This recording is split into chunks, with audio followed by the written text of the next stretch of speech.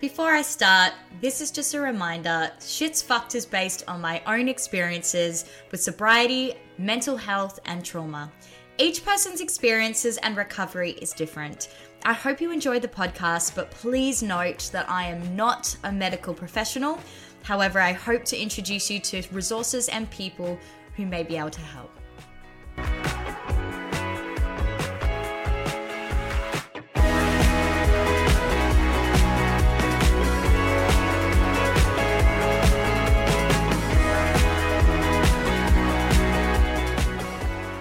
Hello and welcome to Shit's Fucked. I am your host, Paris, and today we are talking all things embracing self-forgiveness. And I feel like this is a huge topic, particularly for addicts, because it's such an important part of our journey. We fuck up so much while we're in active addiction, and so self-forgiveness becomes such a pivotal point of our recovery. So I'd love to welcome our guest speaker today, Coach Carly.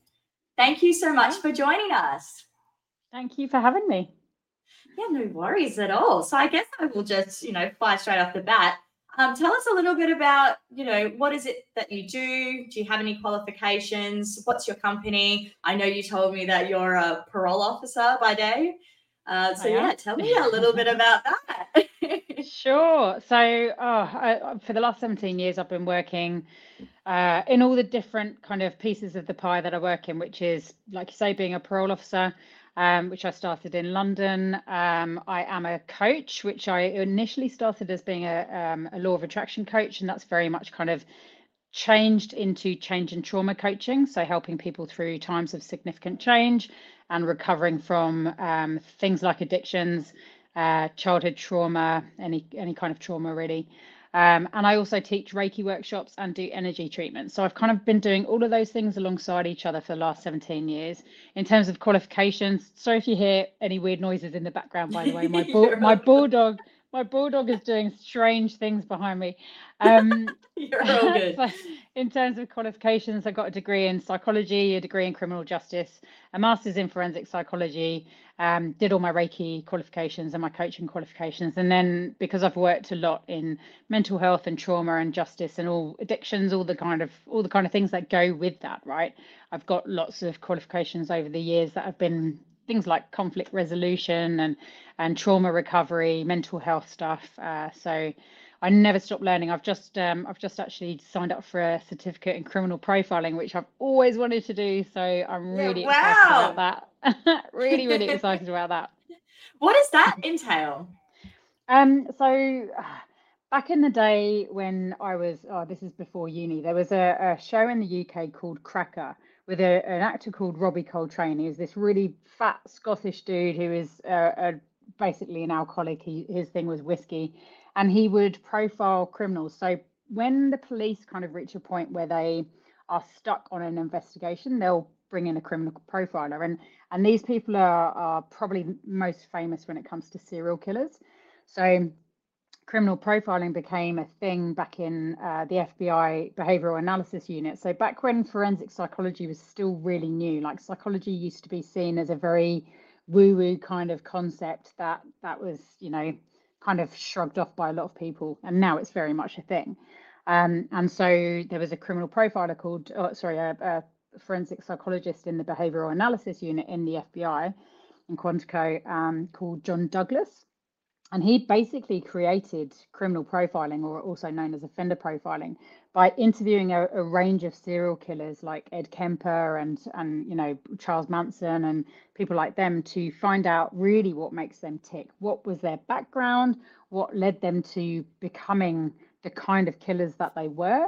And essentially kind of nutting out what the profile of a criminal is, not just serial killers, but criminals in general. And then the criminal profiling was born. So that's what I wanted to do originally when I kind of started my psych training. It just kind of ended up in the world of corrections instead, which I love. But that kind of, when those urges to do something never go away, for me, it's been over 20 years that I felt that urge to learn that thing. And now I'll be learning it in online via a university in Florida where people from the FBI will be teaching me. So I'm like super stoked about that. It's Amazing. going to How be really cool is that? exciting. Yeah.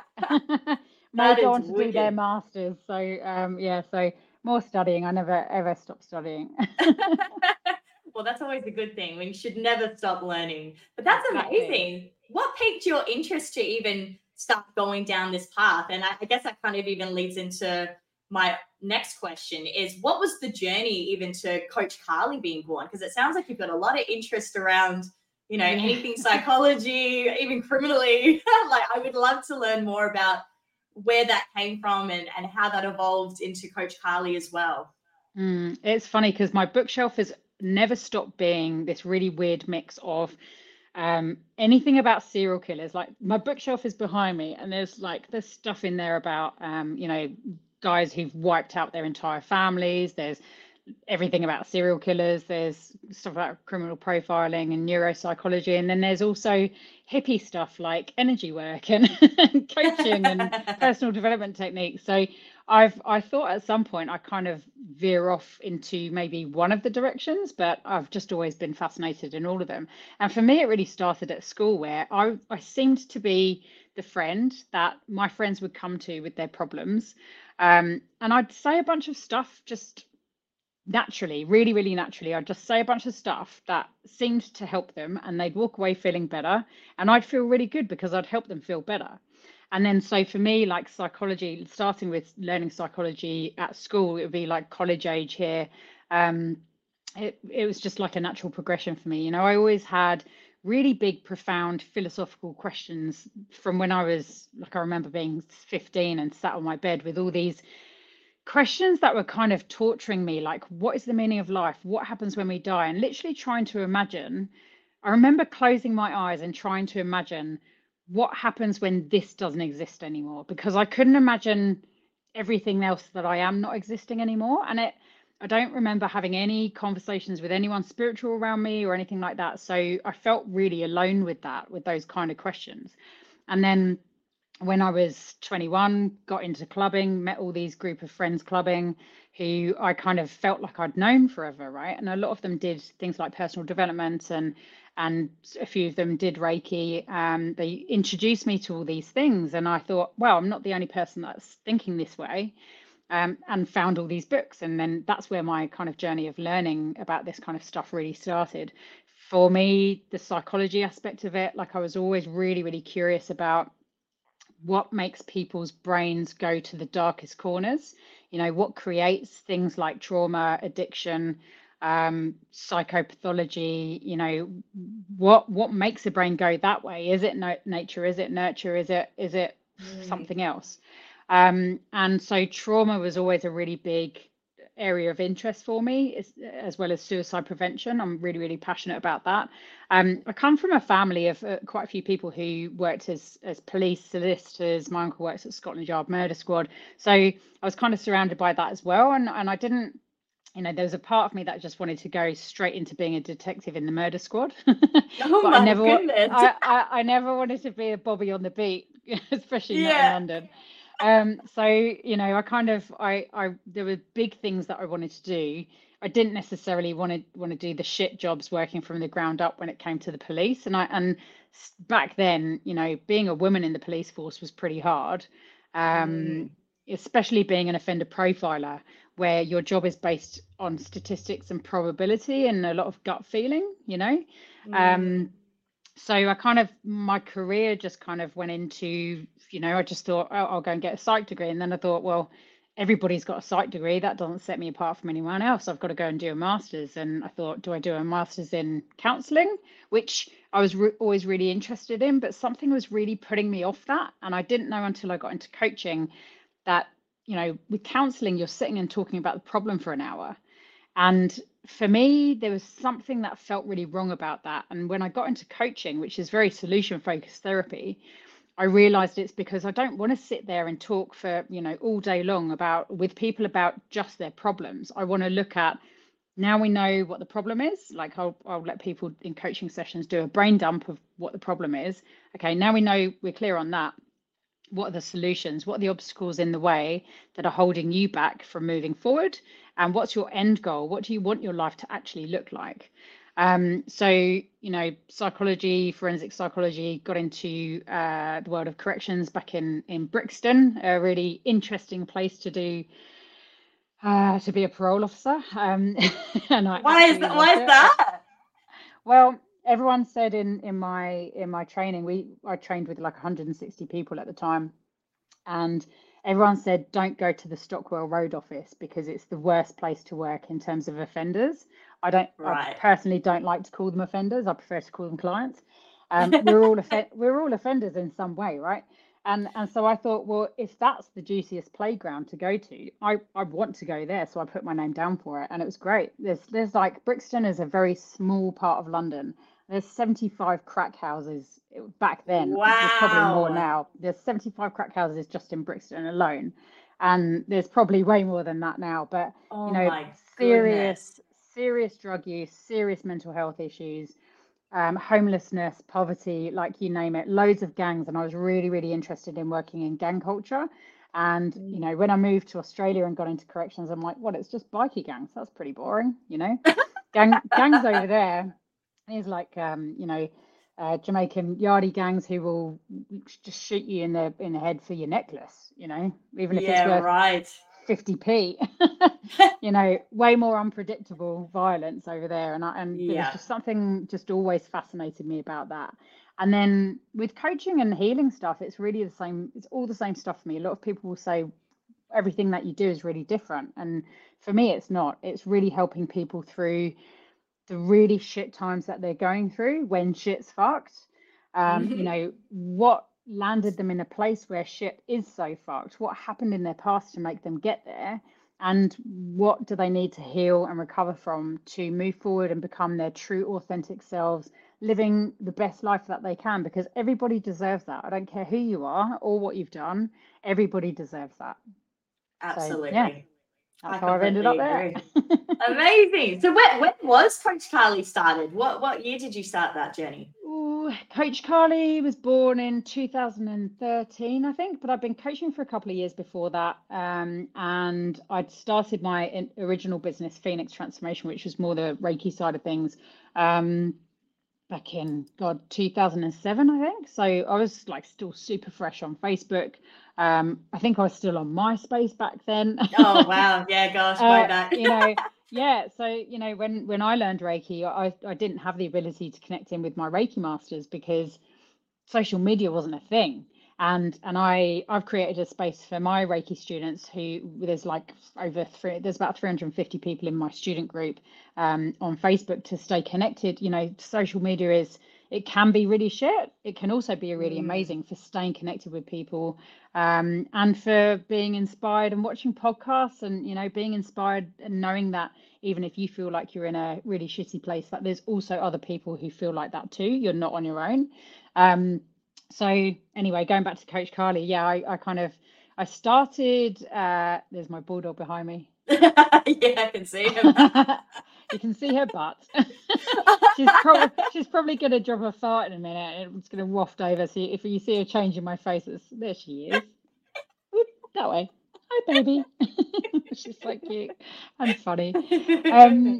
So with my coaching training, like I really was getting into the law of attraction and manifesting and that kind of thing, and love all those tools and techniques, trained as that. But I was also working, in injustice, mental health, addiction. So all of it was kind of starting to come together for me. And when I was learning about the power of positive thinking and vision boards and all the manifesting tools, which I love and are great, but I feel like you've got to be in a place where you're feeling neutral or positive for you to want to do those tools. And I found myself thinking, Yeah. well, I was really getting through personal experience with lots of friends and losing a lot of friends to suicide. I was also getting really passionate about the space of suicide prevention. And I thought, well, when I'm working with someone who's suicidal and actively wants to die, I'm not just going to tell them to think positively and do a vision board. So, but I also want to use these coaching tools. So what then? And that's where I really started veering off into the some of the more trauma releasing tools that I use now, and ways to break the negative state that you're in, and things to help you forgive and release the past, as well as always keeping a manifesting lens on stuff in terms of knowing where you want to go as well. Yeah. So yeah, that's kind of how Coach Carly veered into where it is today. Oh, And I often amazing. combine it with energy tools as well, because I think the combination of both is really, really powerful. I think you've got such a vast knowledge that is just so beneficial in the coaching world, especially coming from a background. You're obviously currently working as a parole officer, but all the degrees that you have studied as well in psychology and criminology, and it's fascinating. And I guess you would just you've become so knowledgeable, and you can best guide people from so many different angles. You've got a lot of fingers in a lot of different pies, and I think that's incredible. That you should be so proud. That's amazing. Thank you. I love what I do, and I'm grateful Yeah. to love what I do, because I feel like a lot of people don't necessarily find what they love to do. So I feel very grateful that I found it really early. Yeah. Absolutely. And with your work at the moment, what would you say you're seeing something a lot of when it comes to mental health, addiction struggles? Like what are our biggest challenges that we're facing today as a society? What's coming up most commonly for you? God, I feel like for forever since I've been working in this space, it's been about people who've endured significant trauma in their past, whether it's physical, sexual neglect, emotional, whatever it might be. Family violence is a massive thing that's being talked about more and more over the last few years. But people also becoming much more aware of what family violence really is, because I think the term family violence makes people think that it's just about physical violence, and it's not.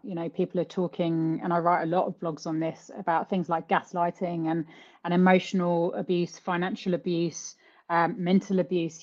Just the if someone's scared because an ex-partner has left flowers at their door, that's something to look at. Other people might go, but that's something nice that they did. They left flowers on your doorstep.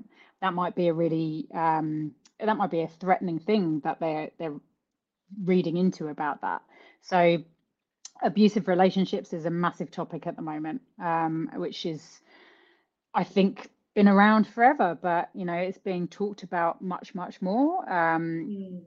I think that people talk about suicide much more. I think there's definitely been more people talking about men needing to talk about their feelings, and Absolutely. the phrases of just toughen the fuck up, princess, or don't be a crybaby. We're not doing those things as much anymore, or we're much more aware of the damage that those kind of statements can cause. It's okay for anybody to show negative emotions. I work with people all the time who that got stamped down by their hard-ass dads when they were younger, like the first time they ever cried. And then it's not safe to cry anymore. Everybody should be able to cry if they're feeling that they need to. And when you stamp down those kind of emotions, then it still goes somewhere. It's not like it disappears. And that's when people get involved in those kind of addictions and whatever it is that they're using to numb their feelings. Doesn't matter what it is: gaming, sex, alcohol, drugs, overeating, undereating, over-exercising, might be anything. Netflix all day long, it really could be anything. Whatever you're using to numb how you're feeling, that's the problem. Our society has become so used to numbing negative emotions, like negative emotions are a bad thing. They're not. They're just a gauge that's telling you that something needs to change, or you need to change something. And every single marketing thing out there is, if you feel this way, pop this pill, change your job, leave your relationship, buy these shoes. Like, people think that if they feel a certain way, that there's a magic bullet or a magic pill that they can take that's going to help them feel better. And that's, the world is full of that kind of advertising, and we need to talk more about, if you feel a negative emotion, that's totally okay to feel that. Let's explore why. No, absolutely. I couldn't agree more with what you said, because I've even been through my own journey of accepting those negative emotions and allowing myself to even sit with it. It was something that, this is what led to my addiction, was that avoidance and wanting to purely numb myself. And I agree with what you say when I feel like there's a lot of generational trauma as well that's come through that we're trying to break the cycles of as well. So that's something that, I've seen a lot of that even within my own family. My family was so chaotic growing up. I didn't learn how to communicate my feelings very well. I didn't understand how to express them in a safe place. It was always something that I felt like I couldn't express without some kind of consequence. And that also led me to hold everything in. And so coming along my journey and learning how to break through that and start this healing journey, there's so many avenues of healing you have to take. But one of the main things as well that started me really shifting through all this shit that I went through was also the self-forgiveness, which is our main topic today. So, learning how to accept that whatever happens during that time is okay. Like, I only knew the best that I could back then. I had only X amount of tools and resources then. I was literally doing the best that I could with the knowledge that I had, and just started to completely step into that and own it. So I guess that kind of leads into my next question. When it comes to healing ourselves, how important would you say is learning self-forgiveness, and how does this serve us? I think it's probably the number one thing that we need to do. And I think that it's the thing that people struggle with the most. Self-love and self-forgiveness, I think is probably the hardest point to get to, because and this is where like shame is so prevalent in addictions and trauma. Yes. And when we are addicted to anything, we've generally done things that we feel really, really shameful about. And people really think that they get sober, like getting sober is going to fix everything. And it doesn't. It just brings up all those really shit emotions that you've been stamping down for however many years. And with that comes an abundance of shame. And, guilt is feeling guilty for something that we've done, but shame is feeling inherently bad, like we're an inherently bad person. And self-forgiveness for that reason is one of the hardest things to explore. And I take people through a process that is I think we spoke when we connected about EFT tapping. Yes. Stands for emotional freedom technique. There's another technique, an amazing technique that I do called QFT, quantum freedom therapy, which is like EFT on steroids. And I guide people through a process where we really connect to the emotion that they're feeling. And then we tap through it, and then we kind of do like a guided imagery process after that, which is just, it gets people to such an incredible place. I see people, like I did this with a client recently who's just started with me, he's been sober for a while, but he's one of those people that thought that getting sober would fix everything. And when we got to this certain point in the tapping where we talk about, we've released some of the negative emotions, but then we get to statements like when they're tapping, I forgive myself. And you see the change in people's energy. Like for a while, a lot of people can't say that. They're tapping. Yes. And they can't say that. They have been able to say everything else, but they get to, I forgive myself, I love myself, I'm worthy, I'm good enough, like things like that. You just see all this stuckness here, like they can't say it, because they really, really don't feel that. And the emotion, the emotional outpouring is pretty crazy to witness, and I'll see like a 30, 40, 50-year-old man or woman in that moment look like they're 12, 13, 14, 8, whatever age they were when this trauma really, really started for them. And they even speak like that, like they're that age. They're really, really hurt inner child comes up. And it's so incredible and humbling for me to hold space for people in that moment and let them know it's okay. It's okay. And whatever they're stuck on that they're feeling, I get them to repeat it a few more times. And you see the shifts, and I feel the shifts energetically in the room. And it's like I'm getting goosebumps even talking about it, because it's amazing to witness it. So self-forgiveness is one of the hardest things that I've seen people go through, and one of the most transformational things that people can do for themselves. And if you feel like you're stuck doing it yourself, find someone who can help you, guide you through that process. We're going to share three forgiveness freebies with your audience today that people can start with. They can start working on that themselves, and I explain how to do it in all those documents. But I always say to people, start with the low hanging fruit. Like, everyone's got this big hairy monster lurking in the background of, why the fuck would I forgive that thing or that person or myself for doing that, right? Like, it's this thing lurking that they're like, I can't go there. I will never be able to forgive myself for that. But by not doing that, what you're doing is it's like drinking poison and poisoning yourself all day long by holding on to the shame, the guilt, the grief, the resentment, the bitterness, the anger. You're just poisoning yourself from the inside out. And if you really want this journey of recovery, forgiveness is a part of it, a massive, massive part of it. It's not just about getting sober. That's when the really hard work starts. I can agree to that. And forgiveness is one of those really powerful things. And the more, like, I liken it to everyone's born with like an empty suitcase.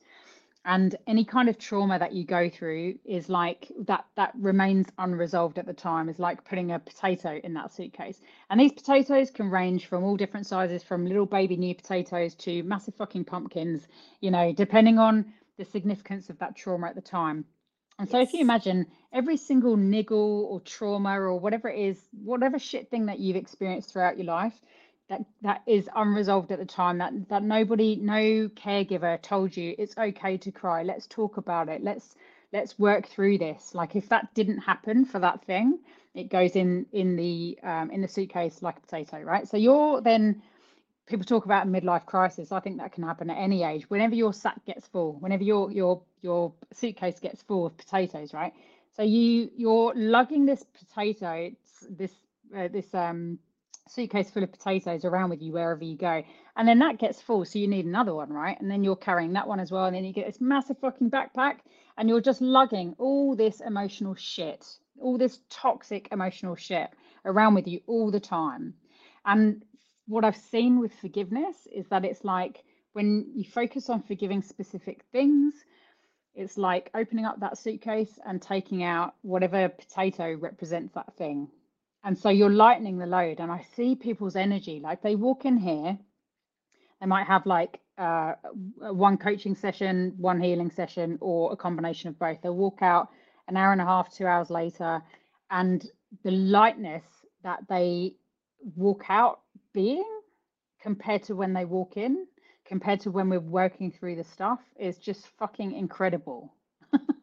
It's amazing. Like, it's a gift to hold space for people in those moments. And so helping people take the potatoes out of their suitcases and then burning those fucking suitcases because they don't need them anymore. You learn these tools that you can keep using in the moment. Whenever life's full of shit being thrown at us relentlessly all day long, at the end of the day, just because you get sober, just because you start working on healing your shit from the past, doesn't mean that there's not more shit in the future. But when you know these tools, you can do the forgiveness work, or do the releasing work, or do whatever work that you know how to do in the moment, so it doesn't become a potato being put in that sack anymore. And through that, you raise your vibration, you raise your energetic vibration to a point where you become like a manifesting magnet for all the amazing stuff that that you want in your life. But you also start learning that you're worthy of all that stuff, that you are good enough, and that you do deserve to have a better life. Amazing. Yeah, no, I completely agree with that, because even on my own journey as well, having to embrace that self-forgiveness, I mean, you mentioned shame and guilt. Those are very on par with self-forgiveness, but they're just the polar opposites, right? I used to honestly struggle to sleep. I barely used to get, 3 winks. And it was always because when I started getting sober, reality hit. I was really starting to see things clearly. I was starting to get memories back of things that had happened throughout my journey. And then all came the shame, the guilt, and that really pinned me down for years. Like it completely dysregulated myself. My nervous system was shot. I wasn't sleeping. I just, I was sitting in this pit and I felt like I was just getting heavier and heavier and heavier. And I just wanted to escape from this nightmare that I was living on a day to day. Even though I was in that recovery journey, it was getting a lot harder. And that was often when I started lapsing because things were getting too hard and I didn't know how to shift through it. And it was really difficult for me to forgive myself because I'd get all these memories coming back at night and I'd be like, oh my God, like I cannot believe I did that. Like yuck, like disgusting. Like I can't believe that was my life. Or I treated this person that way, or I was even in this situation. It all just came flooding back. And I would just sit with it. I would sit with it and I wouldn't put any light towards it. And it wasn't until I actually started working with a coach myself. And she really helped me start to go into that inner child mode, really put forgiveness back into myself and, tell myself that it's okay, that, it is all right. And honestly, the shift that I experienced, not only just energetically, but mentally as well, I started to sleep better. I started to feel a little bit more regulated. I mean, I wasn't perfect. I won't say it shifted and, everything was honky-dory, but like nobody's perfect. No, but the work started, like the shifts started to happen. And then the more I started putting forgiveness on not only myself, but the other people in my life who had impacted me so drastically that, led me to this place, I started to feel so much lighter. I started to feel like the weight was lifting. I honestly, for years, felt like the world was on my shoulders. And then starting to feel like I was lightning was just like, oh, I can breathe again. Like I can actually breathe, and life was starting to look a little bit better. And so that's why I do really, really believe that self-forgiveness is such an important part of that healing journey. It's vital. You cannot, really get to that authentic, true self without that going through that part. So what I would even like to ask you, so I know for myself, I was going to say, why do you think people have such a hard time forgiving themselves? But I guess it does also boil down to that shame and that guilt. Like we really do sit in that. That is something that I found really hard. I just thought, why do I deserve that forgiveness? Like, why should I have it so easy? Like, I've been living a life of just absolute chaos for, 8 years. Yeah. Why should it be as simple as that? So why do you think people have such a hard time forgiving themselves?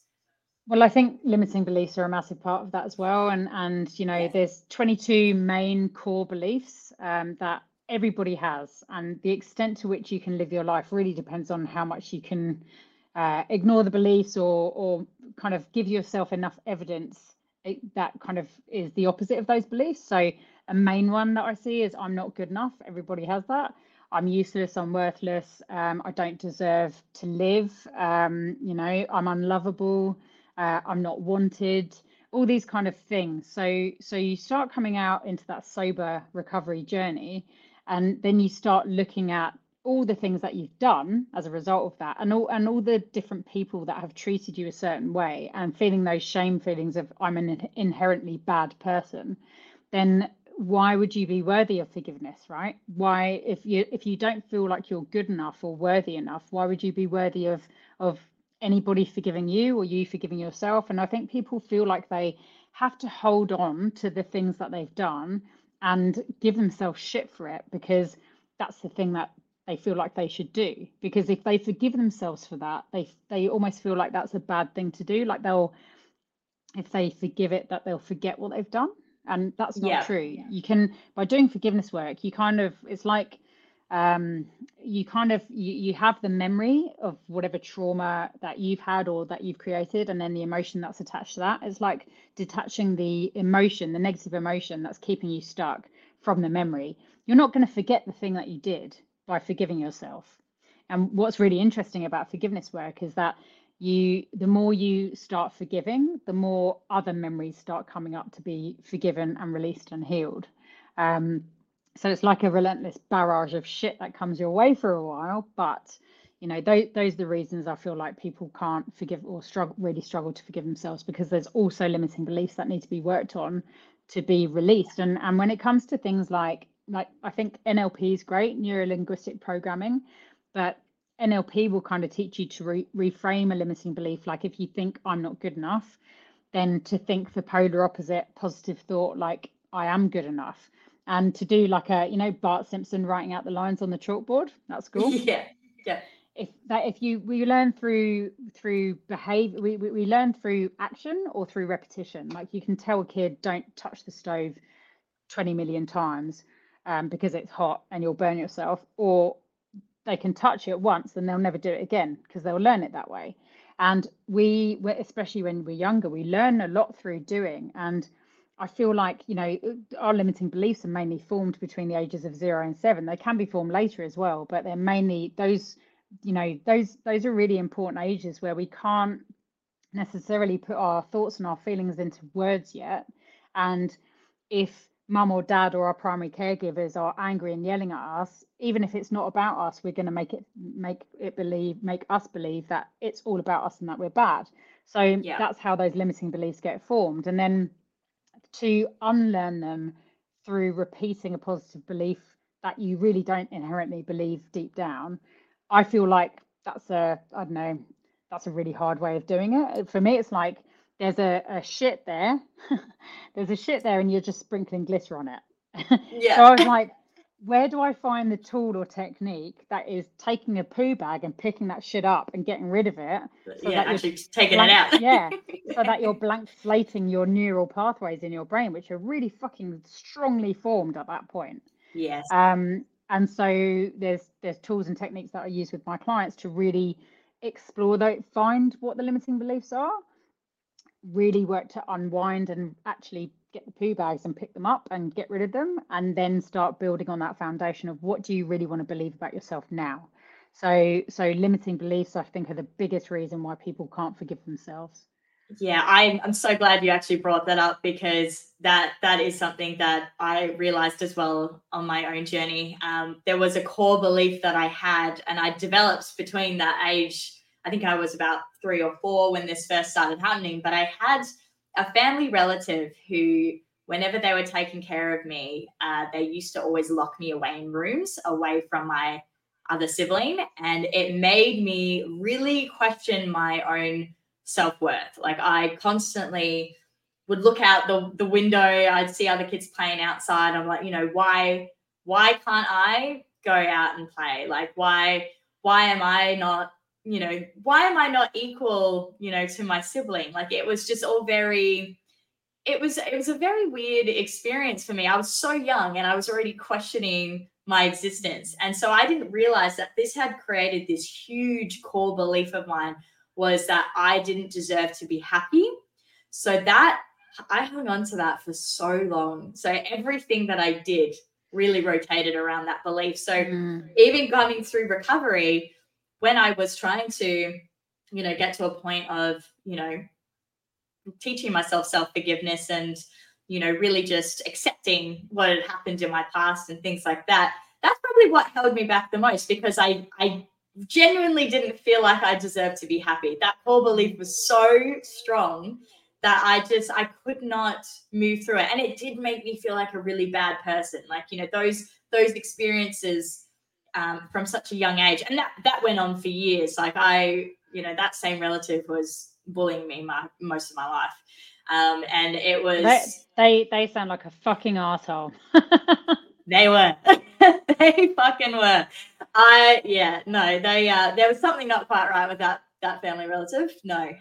But yeah, look, RIP, she is not around anymore. But unfortunately, it's just one of those things where it got set in stone for me at such an early age, that I was not equal, that I was not worthy. And that really hindered me for so long. So I absolutely agree with you when you said core beliefs can be, the main thing that holds us back from entering that space of self-forgiveness.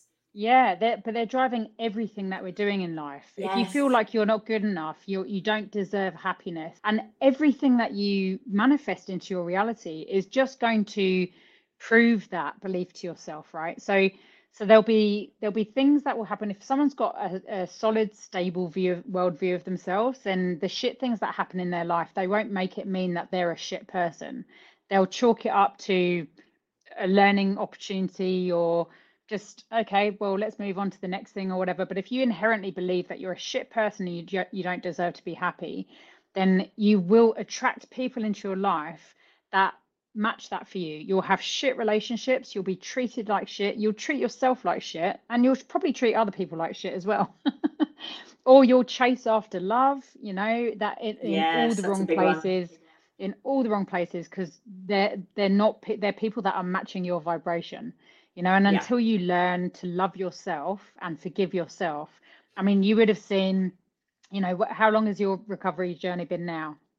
I've been in recovery since 2015. I mean, I haven't been sober that whole time. I have had many relapses. It's as many people do, right? Yeah, many people do. No, it's a very small percentage of the population that get sober and stay sober from then on. I mean, I don't even know how anyone does that.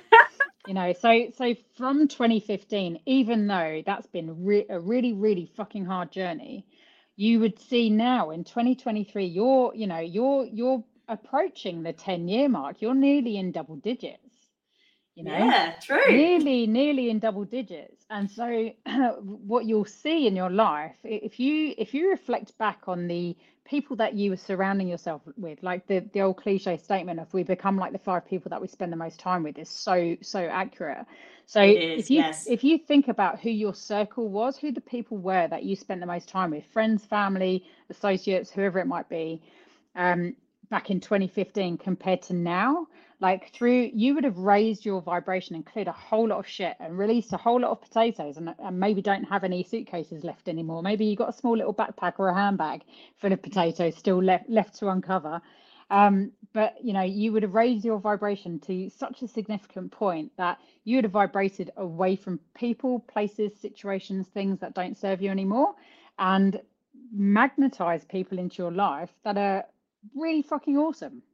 And that's exactly what did happen. And a lot of the time when this podcast, which is amazing. Yes, that too. I mean, a lot of the time I didn't realize that on this journey of, healing, that my vibration was, increasing. And with that came a lot of movement in my life. So all of a sudden I would have huge falling outs with people. And I'd be like, why is this happening? Like, what the hell? Like, this is with my friend for like X amount of years, and now all of a sudden they're not anymore. And I wouldn't always understand at the time, but as time went on, I'd be like, oh, okay, that person actually was not in alignment with where I was going, and that needed to happen. So that was, I was being shaken up. And I live in Yanchep now. I would say country. I'm not really country, but it feels country. And it's just been amazing. I've met the love of my life now. I'm in a job that, really serves me. I'm so a part of the community, and I'm here making this podcast. Like, it's been a long journey, but essentially such a rewarding one. It's been really fucking hard, though. I'm not gonna say it was easy and it was all sunshine and rainbows. It was really tough, and I still do have my hard days. I still have times when I'm really still struggling with, everything that I'm going through. And I feel like, my poison was meth, right? And with that kind of addiction, that I feel like that's something you deal with for life, and it's something that I'm constantly having to work on, be mindful of, and put in that maintenance work of recovery as well, because it's not just getting sober, it's maintaining it.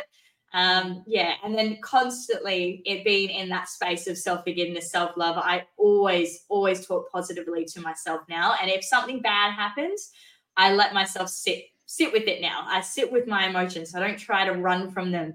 And it was really hard to do that from the beginning. I did, as I said before, I had some lapses because I was finding that so hard. But I did eventually I got there, and life has become a whole lot easier. I would never, ever, ever want to go back to where I was. That was such a whole other world. I was in the underworld, I would even say, but it was where shit was really, really fucked.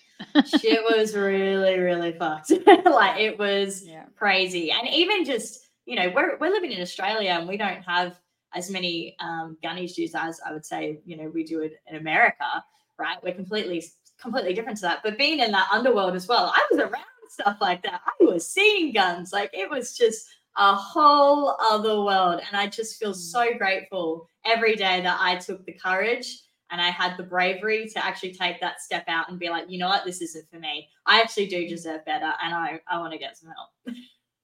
Awesome. Yeah. And you deserve a massive pat on the back for yourself for that, and it's I think life is hard in general. It doesn't matter what your addiction is or how you numb yourself. Life is hard. Yeah, and also confronting your shadow shit is hard. Doesn't matter who you are, where you come from.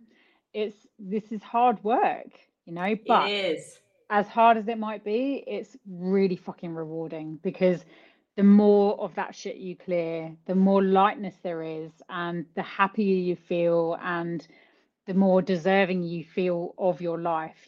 Everybody deserves to be happy. Everybody does. Doesn't matter who the fuck you are. Everybody does. They do. We all do deserve it. Absolutely. And what is one practice that you would say is something that we could do each day for ourselves that could help us even start to enter that space of self-forgiveness and that self-love, self-worth, forgiveness? Yes, so EFT, emotional freedom technique, tapping, I would say, is probably my number one go-to tool for. You can use it for anything. So it's partly a distraction technique. So if you're in a space where you're really having cravings and stuff, or feeling really negative, some kind of a negative emotion, then you can use it to distract yourself for long enough. But it's also it breaks the state that you're in, so it really neutralizes the emotion and takes the edge off things. So I think I've already sent you a link that you can share in the show notes for. Yes, you have. It's called my Project Self-Worth playlist. So this was a playlist that I put together for myself initially, where I came to a realization that I had all this stuff in my life that I'd achieved, and I felt this growing hole in my solar plexus area. When you feel that kind of empty feeling, and I'm like, what is this about? I've built my dream house by the ocean. I've got permanent residency, or I think I've just become a citizen of Australia, which had been a goal for so long. I was running my business full time. I had all these amazing things in my life, and this just nagging feeling. And I realized that feeling was I didn't feel like I deserved any of it. And I thought, fuck, that's a bit of a newsflash to me. Yeah. So I embarked on Project Self-Worth, and what that entailed was me basically putting together this playlist in YouTube, mainly of EFT.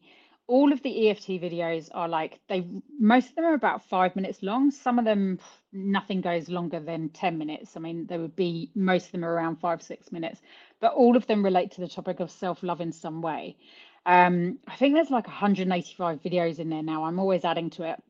Most of it's EFT. Some of it is things like subliminal music that you can play, meditations. There's even yoga for opening up the heart chakra. There's subliminal, just music that you can play in the background with affirmations in it. So some of it you can just listen to or have it in the background when you're doing other things. But EFT, I would say, is probably the biggest thing that I would use on a daily basis. So I was tapping like a motherfucker all day long at this point.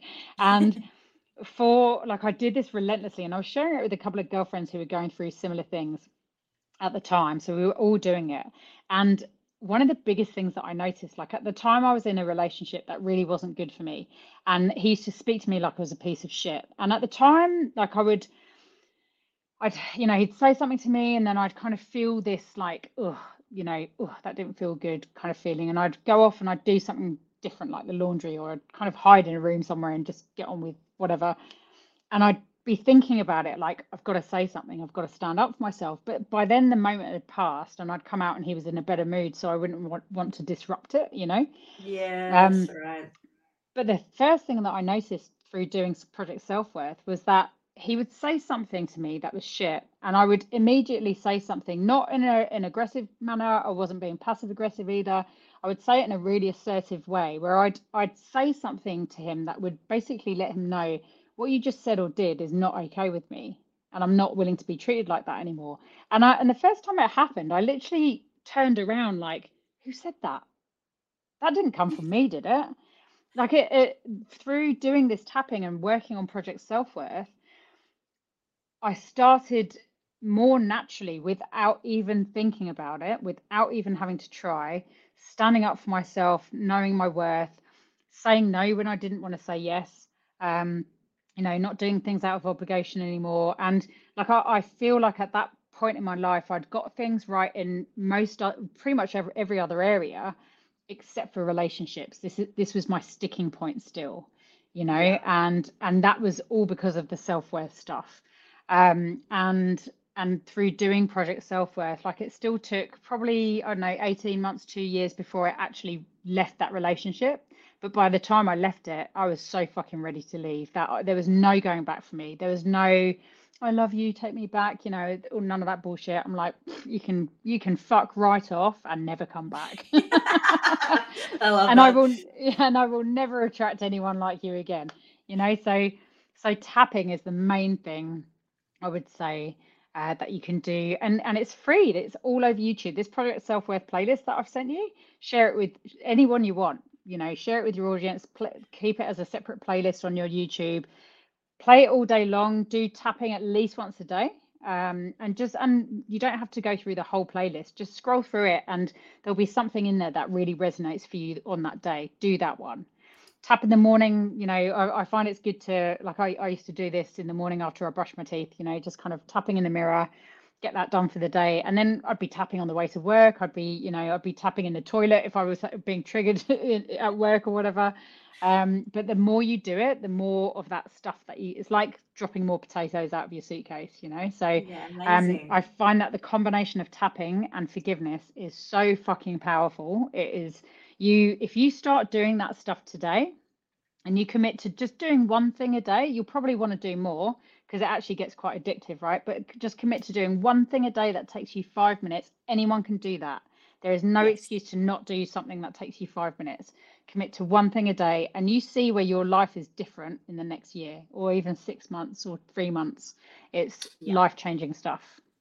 absolutely. And even one thing that I did that I recently shared on a post on Facebook was how to even start to rewire those core beliefs was writing and that's if you know it. Sometimes not everyone even knows their core beliefs, so they might still need to dig that out. But if you are aware of your core beliefs, and mine was, you don't deserve to be happy, I actually ended up writing that on my mirror, kind of like in reverse. So I just wrote it as, you do actually deserve to be happy. And I put it on my mirror. I did not even read it every day. I paid no attention to it. It was literally just there on my mirror. I was subliminally taking it in every single day. And I think after a couple of months, it was like a light switched. And I suddenly was like, I do deserve to be happy. I actually do deserve that. And it was crazy just how simple that one thing that I did and how drastically it transformed me in a couple of months. So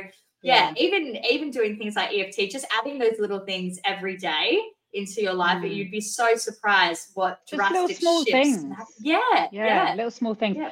But on the point of subliminally taking stuff in, that's really important as well, because be really aware of what's going into your brain, what you're saying, what you're being told, what you're listening to, what you're watching. I mean, I say this, I watch crime shit all day long, but it's not So affecting, I'm really mentally stimulated by it. But if you're watching things like the news, like I know people who watch the news all day long. I stopped doing that so many years ago in London, yeah, but same.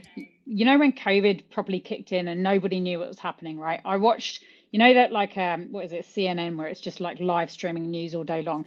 I think I had that on for 1 week because I've got family all over the world, and I needed to know what does this mean for my business? What does this mean for my job? And all the people that I'm working with, what does it mean for me and my family? Like what I kind of I wanted to educate myself, but I watched it relentlessly for a week.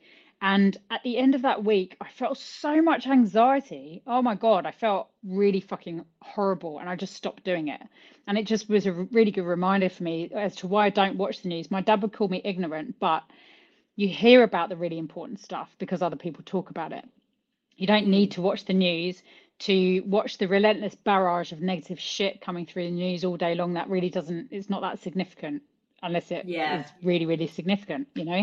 So be really aware of what you're listening to. Like I listen to really wicked podcasts like yours all day long, you know, stuff that motivates me, inspires me, stories of people who've been in a really shit place and have totally recovered from it. Like I shared one, was it yesterday or today? I think it was yesterday on a podcast. This is also like a recovery podcast. And this was a dude who had been diagnosed as a psychopath, gone to prison, was an absolute little shit of a kid, and using drugs from really, really young, drugs, alcohol, whatever he could get his hands on. And he turned into a really nasty piece of work. He would think nothing of stamping on people's heads. He just got into loads of fights, was really, really violent, and he's now a life coach. You know, I I think love that's that. really fucking cool. So What's that it like podcast called? Menace to Sobriety. Menace to Sobriety. What a Yeah, name.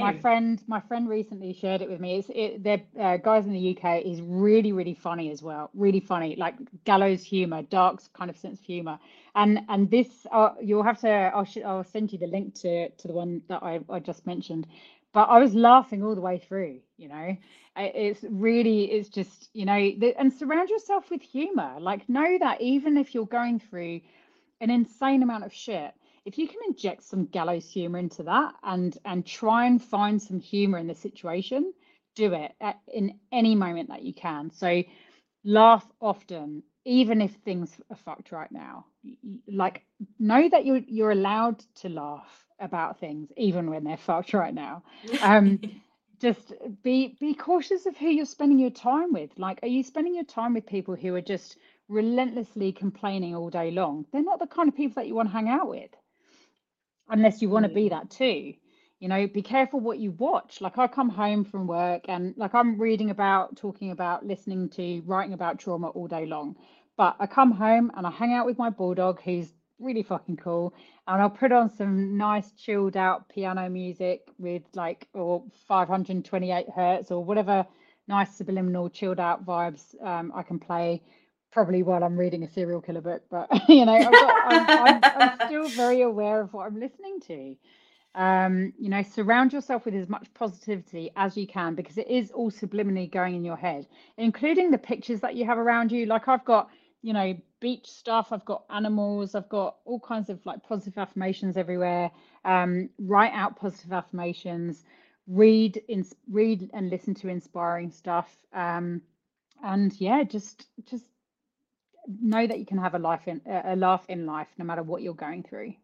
Absolutely. Definitely can agree on that one. Definitely I've had to put a lot of dark humor towards my past as well. But yeah, it serves a purpose for sure. It definitely helps lighten that load. But what are the current courses and services that you're currently doing at the moment? And where can people best find this information? So I run Reiki workshops, Reiki 1, Reiki 2, Reiki Master Teacher, and Advanced Healing Techniques. I have an online coaching program called From Surviving to Thriving. That's an evergreen course, so you can sign up for it whenever. But I also run like one live round a year. I'm actually probably due to kick off another one soon. So whenever you join, you're a lifetime member, and you can rejoin the the live programs whenever you want. And that very much teaches, look, it's kind of a breakdown. How the fuck did I get here? Lots of reflection based exercises in terms of I'm here where I don't want to be. How did I get here? What are the things that I need to heal and release to help me move forward? I very early teach techniques, early on in the workshop, teach techniques to help you release like stuck emotions when you're feeling triggered, and then moving on to where you want to be instead. So that's a great course for anyone that's feeling really stuck or in a place of pain that they don't want to be in. I do individual coaching as well. So whether it's in person or I coach globally, so I'm on Zoom, on the phone, video call, whatever it might be. And you get really comprehensive coaching notes after that, always with home play. So you are always sent away with stuff that you can do in between sessions, and I always encourage people to reach out to me in between sessions as well when they're feeling triggered. I don't ever want people to wait and hold on to what they're experiencing until they have a session with me again. And I do energy treatments as well, and I find the combination of coaching and Reiki treatments together, or energy treatments, because it's more than just Reiki that I do. That's a really, really powerful way of clearing a whole load of shit in quite a short space of time. Like, people have amazing results in those sessions. So those are really cool. And again, you can be anywhere. So I can do distant healing or in-person sessions. And what else? I've got a money manifesting and clearing debt workshop that I am newly releasing, which is coming up on the 28th of October. I'm really excited about that because I'm helping people move through a really shitty debt space that they're in, learning how to kind of heal and release that stuff, but also tools and techniques that help you move forward, and manifesting tools and techniques as well. That's going to be a really interactive Zoom workshop. So it's online. You can do it from anywhere in the world. It's going to be recorded. There'll be a workbook, and there'll be a private Facebook group that you can plug into as well. So I'm really, really excited about launching that because I've been wanting to do that for ages. What else do I do? I think that's pretty much it. You can find me at coachcarly.com or on Facebook as Coach Carly, or Phoenix Transformation is my Reiki page. I have a group as well called From Surviving to Thriving on Facebook. I'm on Instagram at Coach Carly Evans. And I think that's pretty much it. Awesome. Well, I will definitely provide all our listeners today links to your platforms, and we'll also provide the EFT playlist as well. That will be really beneficial for our listeners as well. And the forgiveness freebies as well. And the forgiveness freebies. How did I forget that one? Well, thank you so much for coming on today, Carly. I really appreciate it. Yeah, this was a great chat. I honestly really enjoyed that. That was very informative. Yeah, very informative. And I feel like there's a lot that even I can walk away from this and start implementing. I'm definitely going to suss out that EFT playlist. It's on my list. Do it. Yeah, let me know how you go with it. I'd love to hear any feedback from anyone, because I think it's an amazing resource. Like I said, I built it for myself, and I never really expected that I'd be sharing it like I am now, but it's been so powerful for my own life that I just want to give it away to everyone. So that's what I'm doing. Thank you so much. Well, I hope you have a wonderful day, and I'm sure we'll be chatting soon. Definitely. Thanks everyone for joining us. See you guys.